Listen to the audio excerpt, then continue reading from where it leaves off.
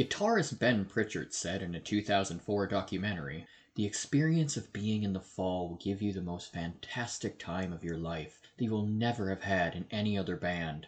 But at the same time, you get some of the most frightening experiences." He later said, "Creatively, it's the best band to be in." Little did he know that within 2 years he'd be labeled a treacherous lying cunt and would never talk to Marky Smith again.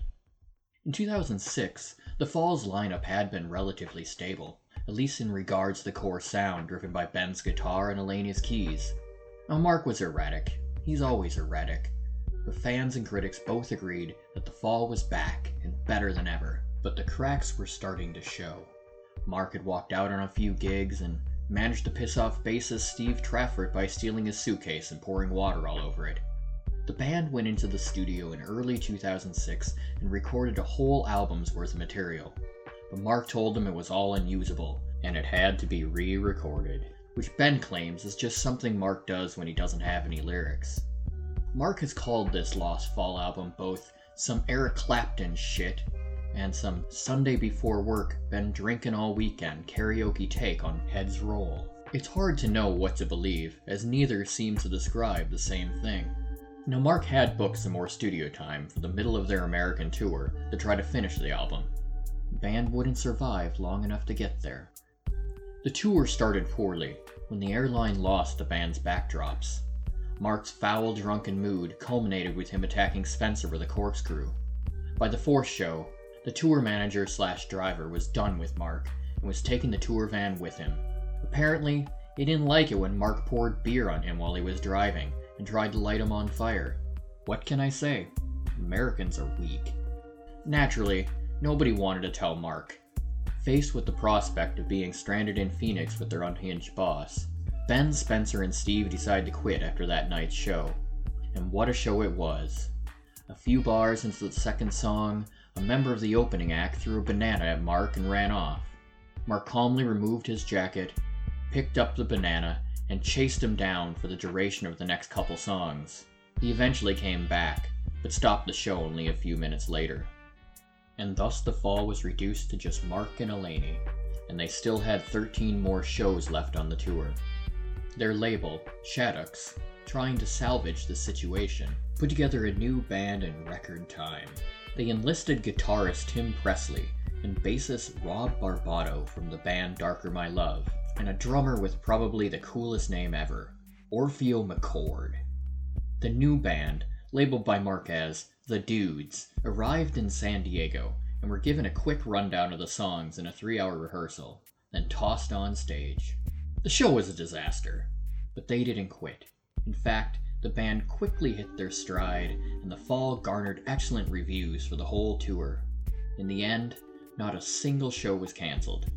Still, the future of this band was up in the air. 2 of the members had other band commitments, and sticking with the Fall would involve a massive relocation. Still, every indication was that Mark intended to keep the Dudes together, and when they'd finished their obligations in the States, they came to England and recorded what would become their 2007 album, Reformation, post-TLC. The name refers to the band's reforming after the breakup. Now anyone familiar with Marky Smith would know that TLC does not stand for Tender Loving Care. The Dudes show a lot of promise on this album, delivering some really great grooves. But it does get a bit samey, with a lot of the tracks having similar riffs and tempos.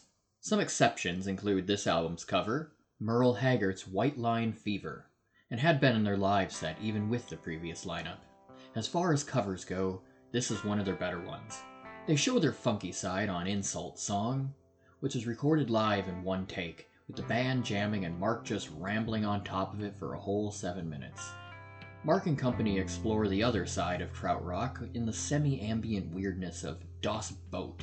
It's nice to see them try other things, but I doubt many would say the experimentation worked, especially when stretched out for over 10 minutes. Reformation post-TLC is often seen as a lesser Fall album, but given that it was recorded by a replacement band, it could have been much worse. This new band tries some novel sounds and shows a lot of promise for the future. That is, if they had one.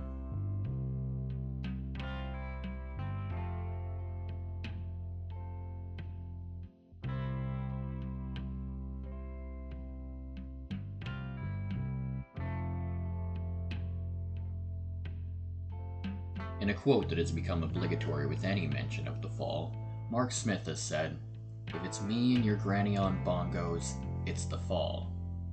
So it's a little bit surprising that his collaboration with Mouse on Mars from 2007 was not considered the newest version of the fall.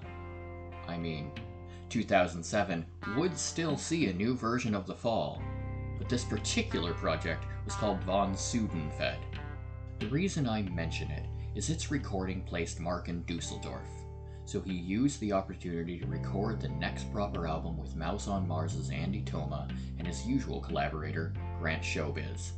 To help out, Mark called in bassist Dave Spur, who graduated from understudy to permanent member of the now two-bass lineup.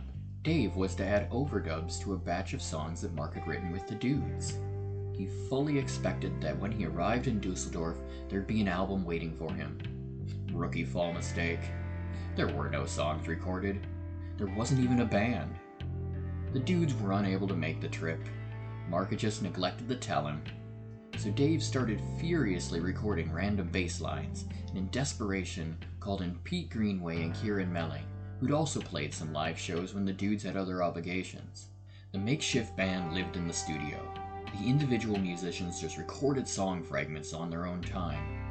And Mark would come in, listen to what they'd done, and either give them a thumbs up or down and direct them where to go from there.